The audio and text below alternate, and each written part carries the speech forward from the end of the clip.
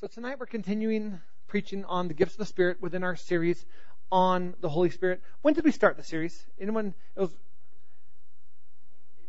April? March? April? It's been a while. Michael says 2014. No, I think it's in the 15 calendar year, but we've been on it for a while. And if there's ever a series to take your time on, it's learning about the Holy Spirit. The Holy Spirit is awesome, and He is powerful, and He is wonderful. And so we're now talking about the gifts of the Spirit. These gifts, I gave this description last week, these gifts are God's gift to the body of Christ, given for the purpose of establishing Jesus Christ as Lord. Guys, when we operate in the gifts of the Spirit, Jesus Christ is glorified.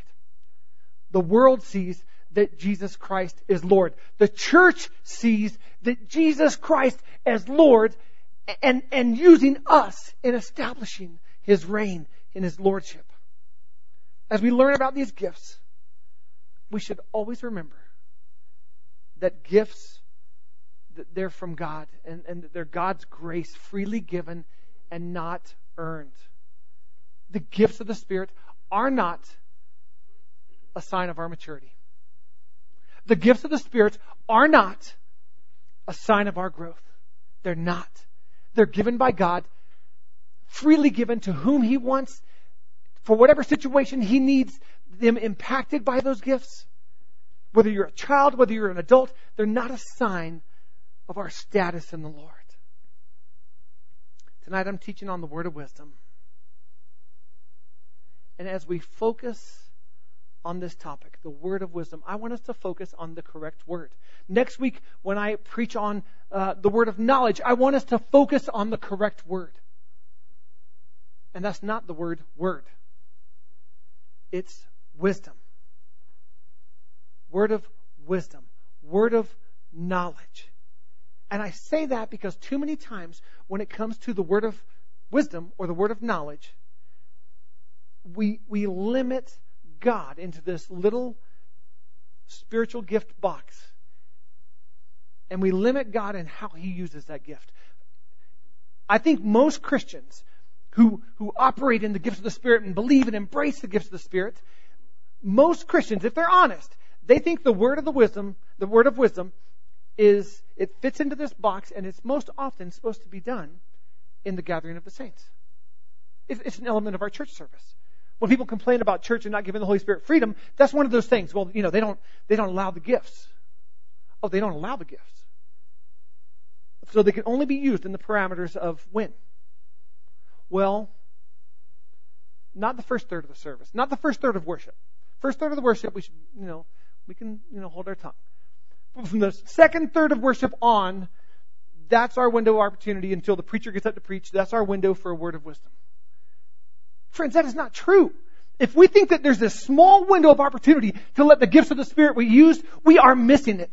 If we think that the gifts of the Spirit are just for the body of Christ, we are missing it. The gifts of the Spirit should be done in the service. They should be given free reign in the Spirit. And praise God, this is a church that embraces the things of the Spirit and embraces godly order, and it's beautiful. I love it.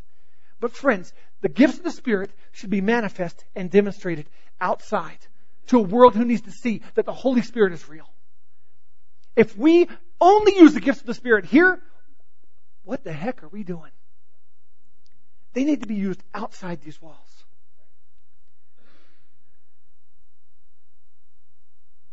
Too often we make these powerful gifts about a rarely seen demonstration.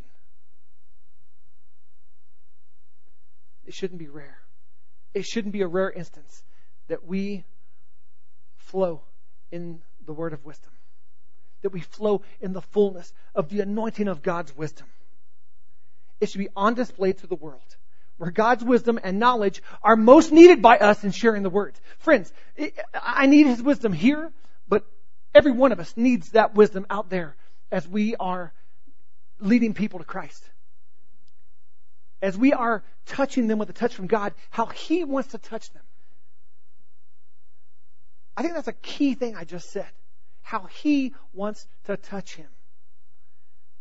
We're going to see how Jesus flowed in the word of wisdom, and how He deferred to the Father, and how He wanted Jesus to touch him, how He wanted Jesus to respond.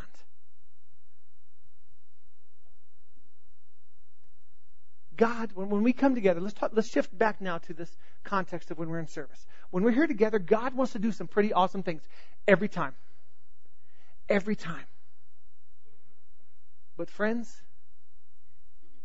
it matters how we do it, not just what we do.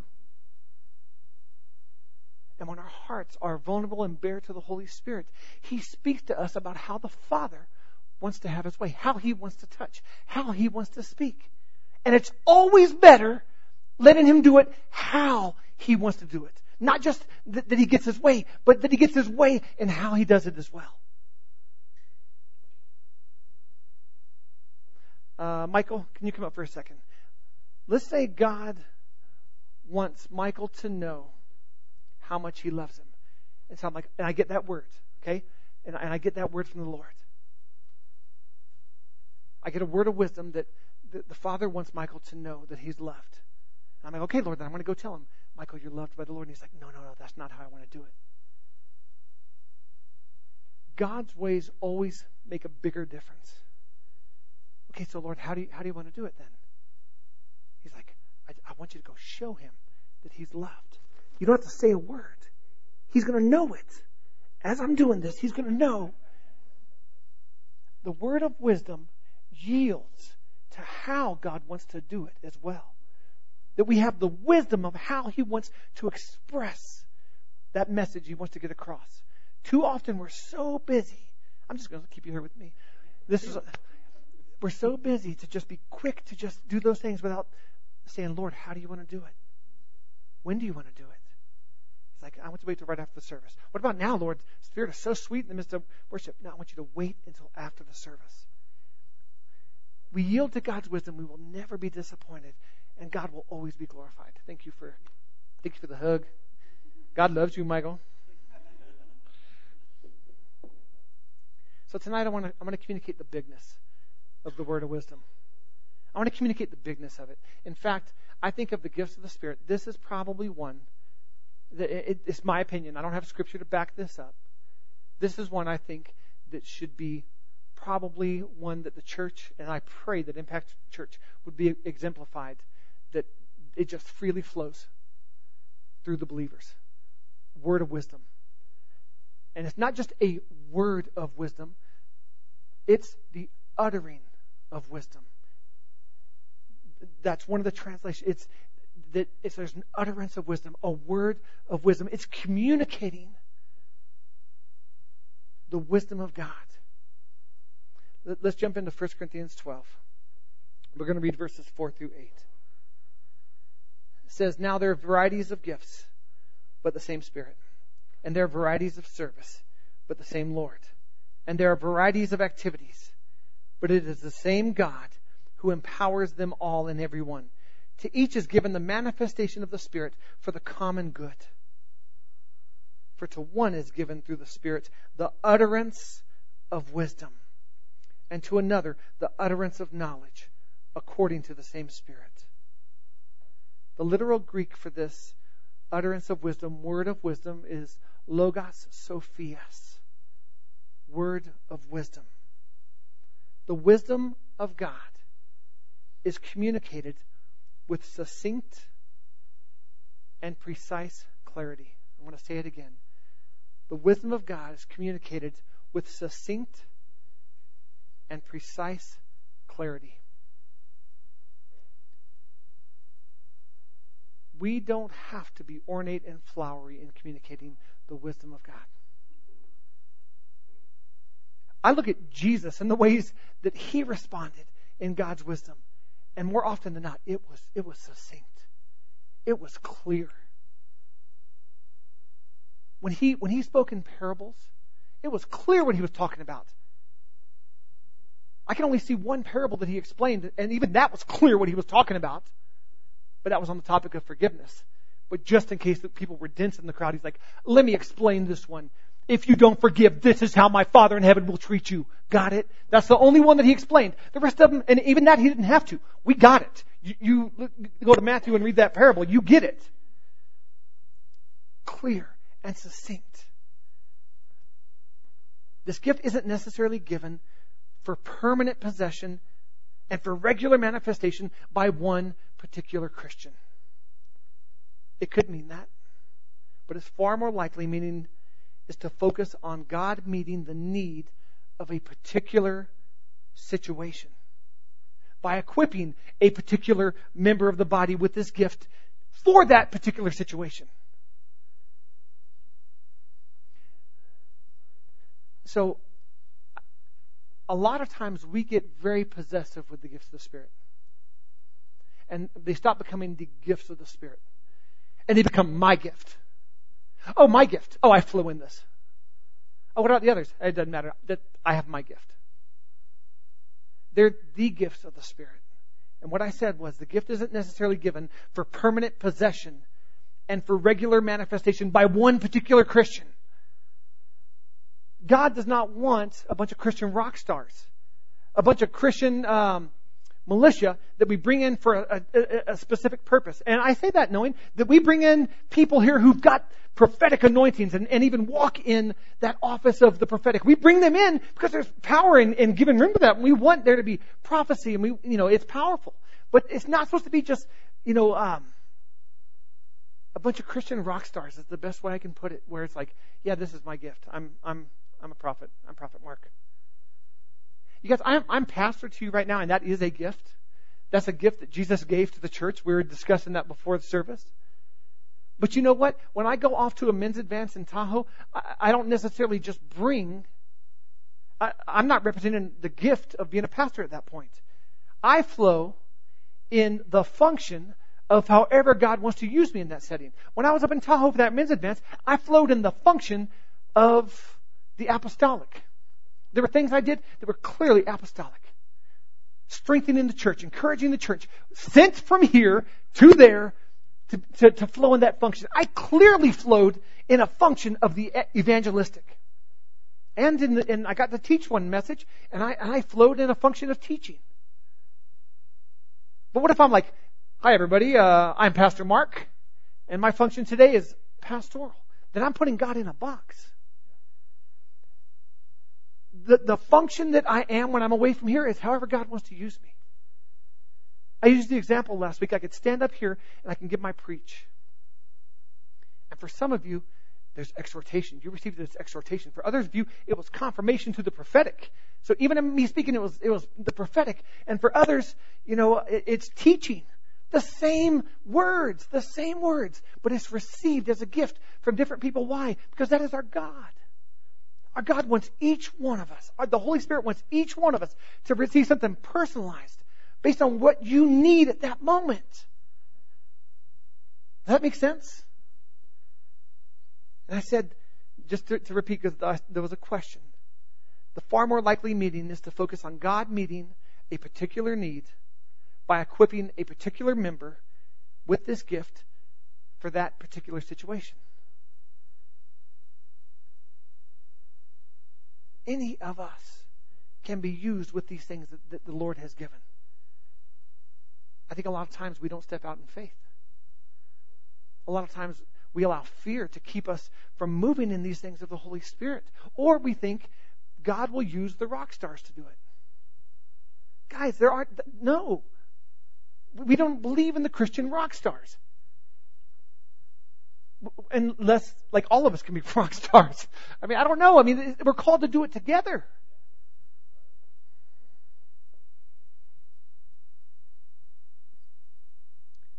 When the wisdom of God is supernaturally communicated with succinct and precise clarity, such a word of wisdom will shed light on one confused situation.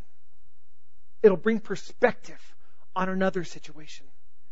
It'll provide an undeniable experience of God's power in another.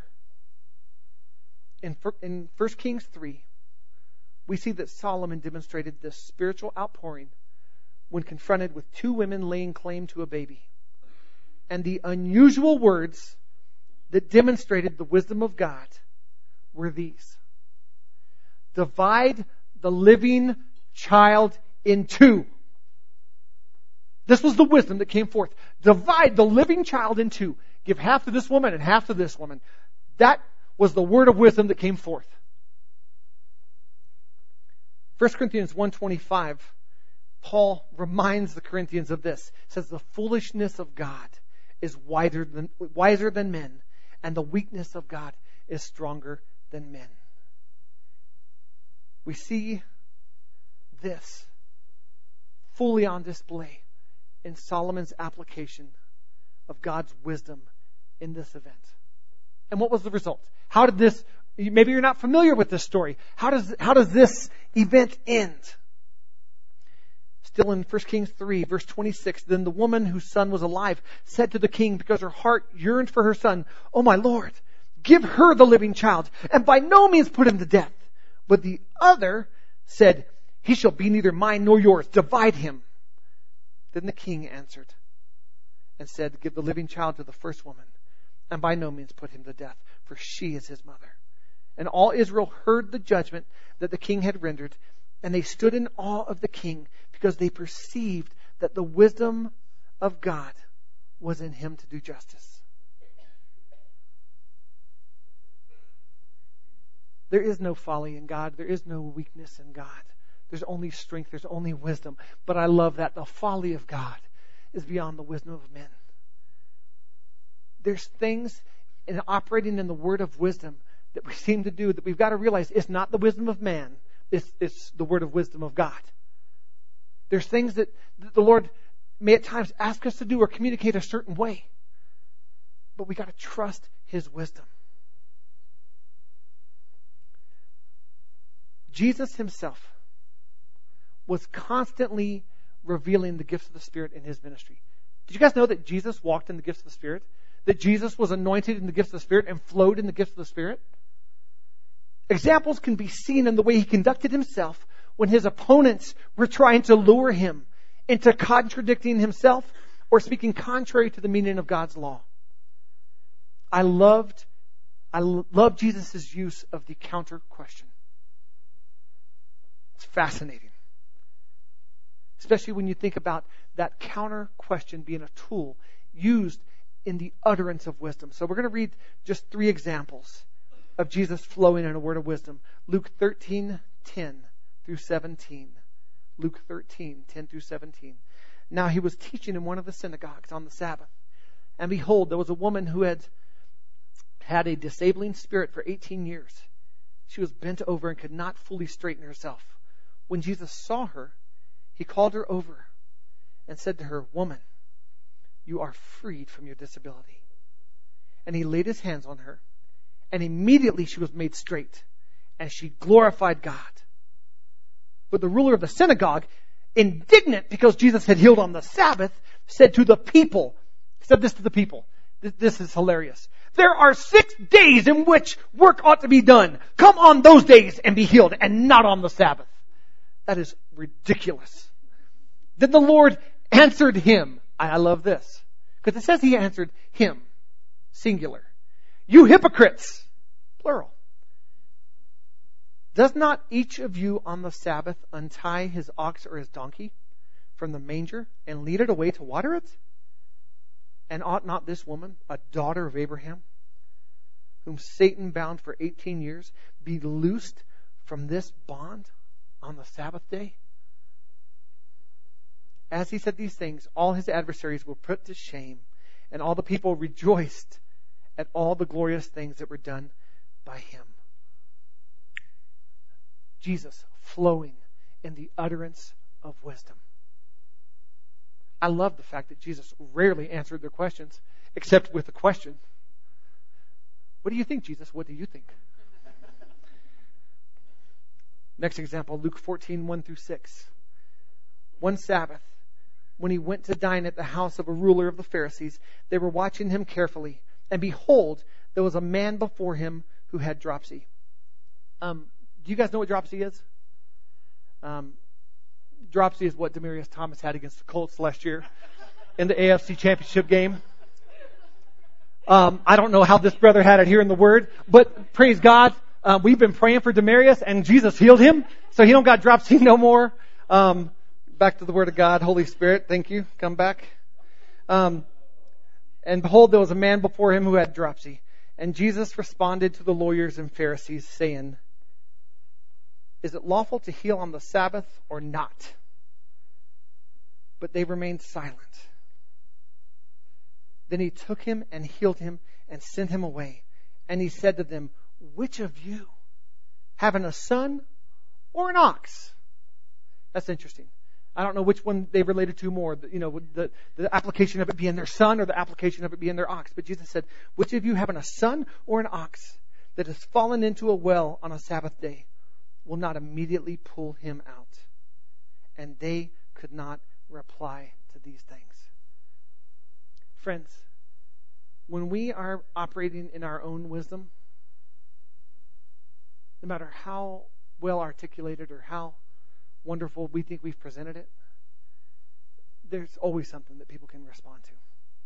There's always ways they can retort. When we are flowing in the wisdom of God and the utterance of wisdom, that's the result they see. Why? Because when we're responding in the utterance of wisdom that comes from God, that is anointed of the Holy Spirit, there's power in it, friends. There's power in it. God is always glorified. The opportunity is always there for, maybe not always, maybe that's not fair, is most often opportunity is there for more ministry. Because they've seen something, they've experienced something. Not your wisdom, not your persuasive words, not my persuasive words, but the wisdom of God. Luke 20:20. So they watched him, and they sent spies who pretended to be sincere, that they might catch Jesus in something he said, so as to deliver him up to the authority and jurisdiction of the governor. So they asked him, Teacher, these are the spies pretending to be sincere, Teacher, we know that you speak and teach rightly and show no partiality, but truly teach the way of God. Is it lawful for us to give tribute to Caesar or not? But Jesus perceived their craftiness. So I'll probably bring this up later. What's he flowing in right here? He perceived their craftiness. Discernment. Discerning of spirits. Discerning of what is God and what is ungodly.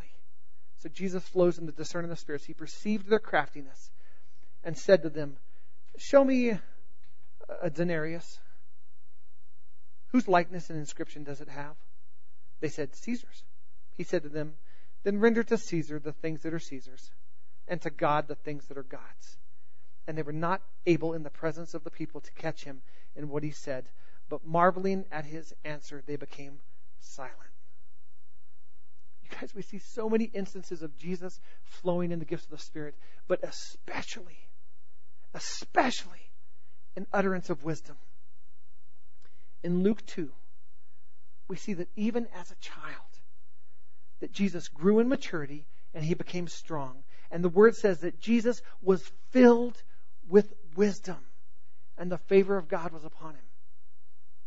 Friends, when we grow in maturity, when we grow in the Lord, when we are in his presence, when our life is submitted to the Father, which Jesus' life was, you guys, we grow in wisdom. We receive the things of God, his wisdom, not our wisdom. And there might not be any better sign of favor than God's wisdom.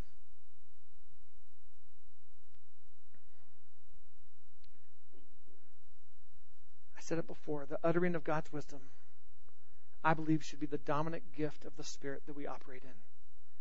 Because our identity is in Jesus, who is the wisdom of God. Jesus is the wisdom of God. And that's when we give our lives to Christ, we take on his identity. And that is who he is. Speaking of word of wisdom, as we may traditionally know it, is vital and reveals Jesus as Lord. What do I mean by that? As we traditionally know it. We're praying over somebody in the church service, usually, and it's, hey, the Lord's given me a word, and we speak that word of wisdom. It's vital. It's needed. Small part of huge gift. Small part of bigness of God. If a word of wisdom encourages a mature saint in the Lord, how much more so do you think it'll encourage someone who is crying out for any sign that there's a God that loves them? Let's stop making that gift about the service and make it about the service. The service to our King.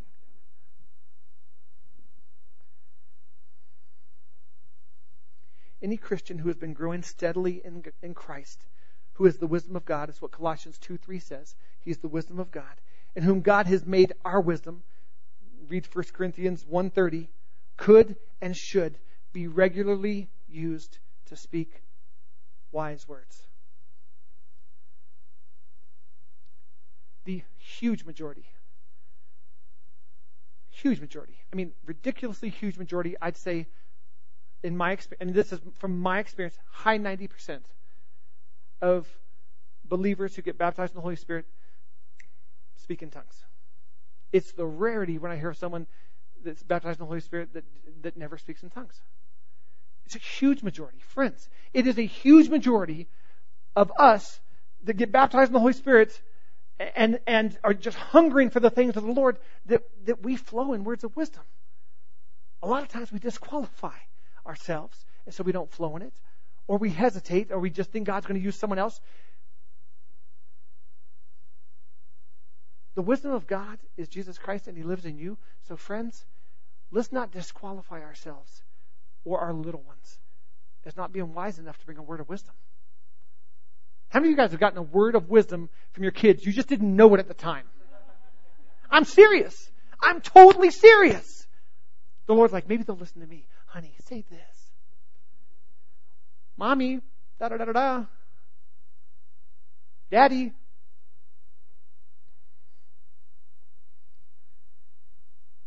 The word of wisdom gives us the skill in knowing how and when to minister accurately by the Holy Spirit into people's lives.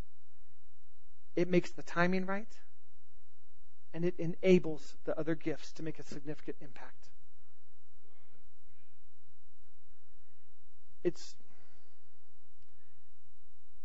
this wonderful chain reaction that usually occurs.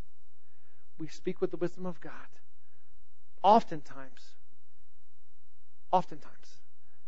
that there's a word of knowledge that comes forth with it also. I think with it, once we're yielded and once we're in obedience, once we open this up and we just start letting Him flow, He's just like, okay.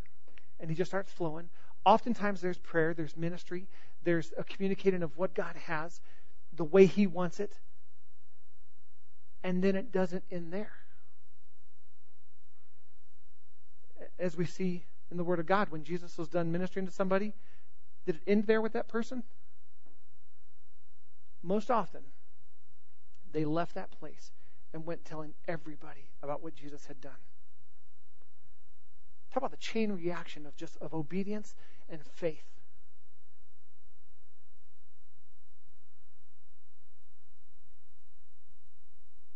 Let's not disqualify ourselves as unwise.